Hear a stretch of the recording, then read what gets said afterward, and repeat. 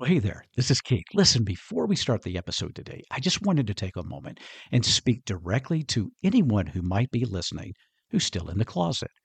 Well, the first thing I want to tell you is that's perfectly okay. Do what is best for you when it is best. Never let anyone else pressure you in this decision. But let's say that you are thinking about coming out, or there's a part of you that really does want to come out, but you want to do so very carefully, very slowly, very strategically, and even very selectively. Well, if that's you, my friend, I've got you covered.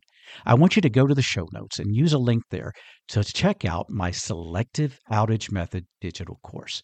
I think you're going to be surprised, and I believe it'll help you as you plan your coming out. All right, let's get on with the podcast. Hi, I'm Dr. J. Keith Bradley. Just call me Keith. For the last 30 plus years, I've had the opportunity to speak, teach, and perform for audiences all across the United States. Side note, I'm also a professional comedy entertainer. For the last 40 plus years, I have been in the business and educational worlds, and self-employed for most of those as well. I am the published author of both fiction and nonfiction books, and I have had the pure pleasure of mentoring hundreds of people over the last 30 plus years. So yeah, I've accomplished some things, but I've also had some failures. I've had setbacks, and I can tell you I've also experienced true loss. It's through all of that, the good and the bad, that I have learned. After all, I've earned every one of these gray hairs I got. So, it is those experiences, my education, and my creativity that I use to try to communicate with you, to help you, and to encourage you to change and shift your impossible to possible. Side note and a disclaimer, I am not a medical professional, nor am I a licensed therapist. So if you need that particular help, please do consult a local professional. So, grab a coffee, have a seat at my table, and let's chat. This is Coffee with Keith.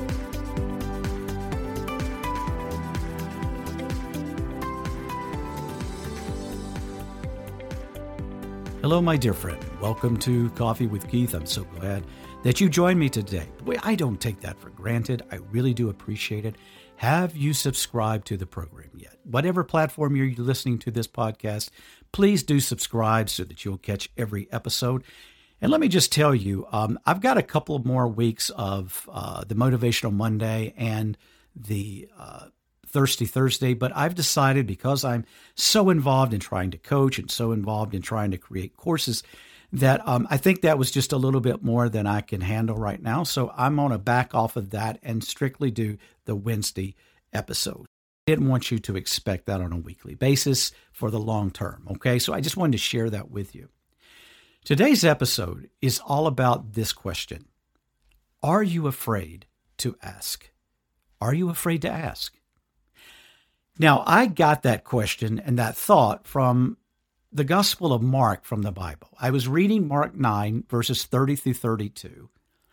And in it, I read the story, and it kind of made me think about this, okay? So I'm going to kind of share a little bit about what's going on in the text, and then I'm going to tell you why this kind of spoke to me, and hopefully it might speak to you as well. In the story, Jesus is with his disciples. They are traveling through Galilee, and they are on the way to Capernaum. Now, Jesus has carefully tried to avoid big crowds. He's tried to stay away from them. He's wanting to spend intimate time with his disciples and travel with them, unbothered by other people, because I think he had a purpose. And that purpose, we find out from the text, was to share with them, his disciples, the passion, which, if you're not sure what that word means, the passion is basically the word we use to signify the arrest and the trial and the crucifixion, the death, and then ultimately the resurrection of Jesus.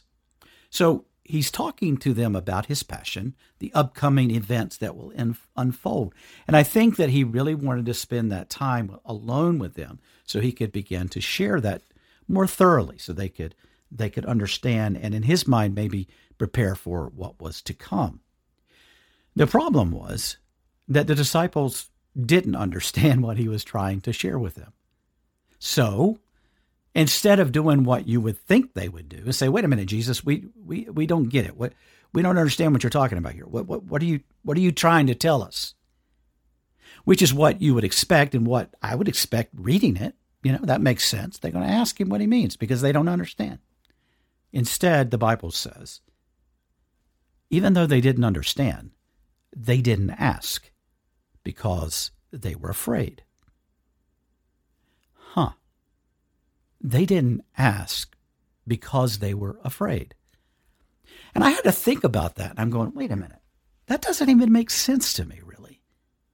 Because these are the disciples. Now, correct me if I'm not, I think I'm right here. I have studied this book a time or two. But these are the same guys that were like fishing. Jesus comes up and says, hey, I want you to be my disciples. Follow me. And they drop their nets and follow Jesus, right? These are the same people that left everything and started following Jesus on a moment's notice. These are men who had spent intimate times with Jesus. These are men who had seen Jesus do amazing things already. These are men who had listened to Jesus teach and share already. These are men who had spent virtually their every waking and sleeping moment with Jesus. So when I read that and I think about it, I'm going, now why in the world would these disciples who were obviously close to Jesus, intimate with him in relationship, why would they be too afraid to ask him? So I really thought and prayed about that for 2 or 3 days this week before recording this podcast. And then I think, at least in my mind, I came to a conclusion. My conclusion is this.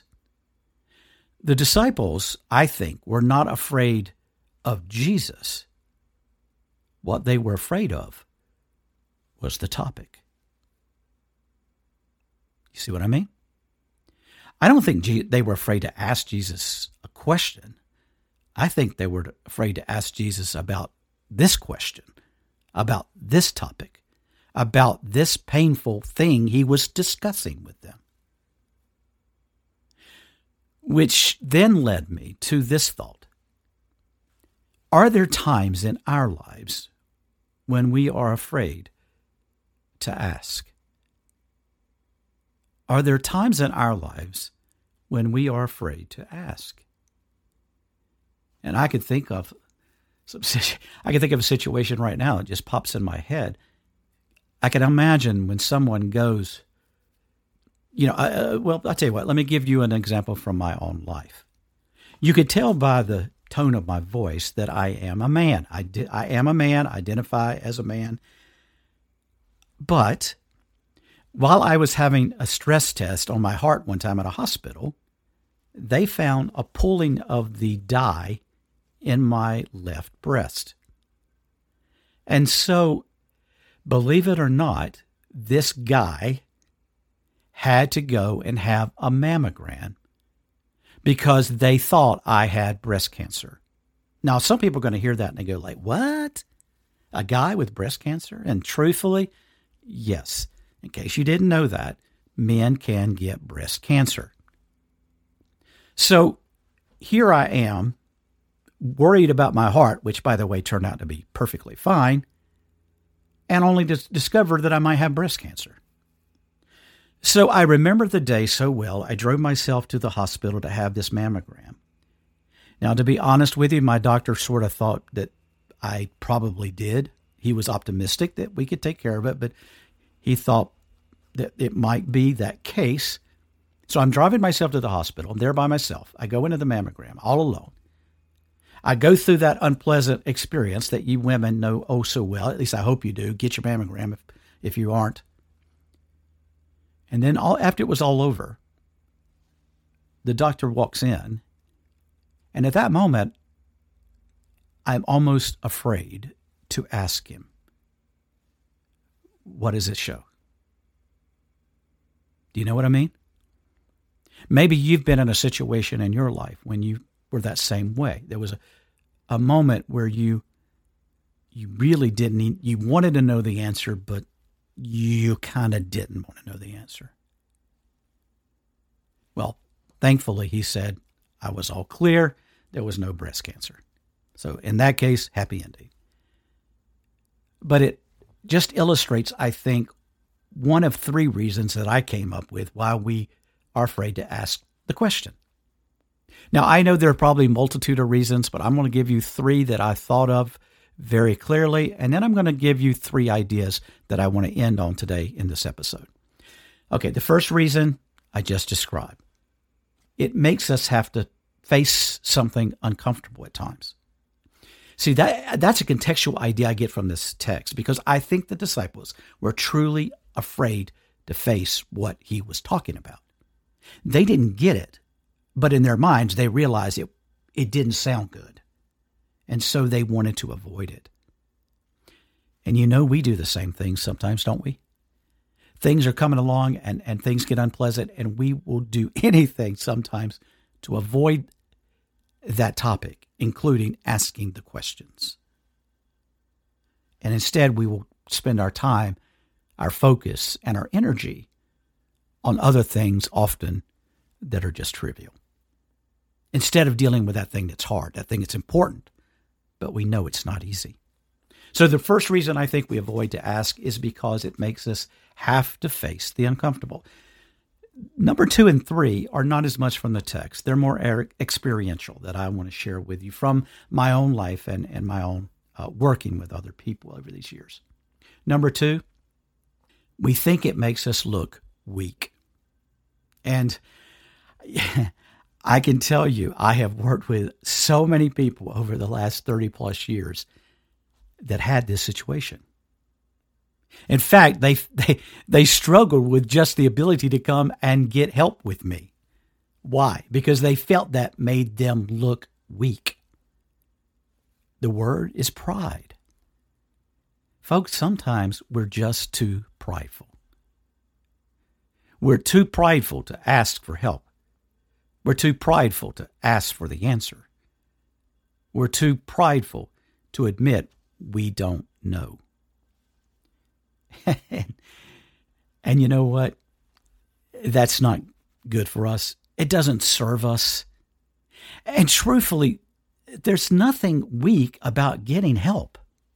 In fact, in my mind, I think that shows great strength. I think it shows great character.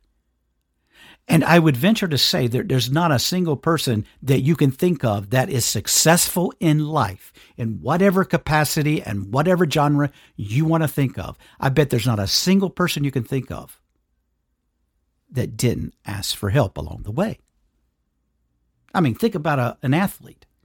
How many coaches they have had to pour into them and to teach them and encourage them. Everyone needs help. But some people, I know, are too prideful to ask for it. So that's another reason why we don't ask the question, pride. The third reason, because it could open up a possibility of ridicule. I think this is the far exception. But I've also worked with people that felt very intimidated asking questions or help.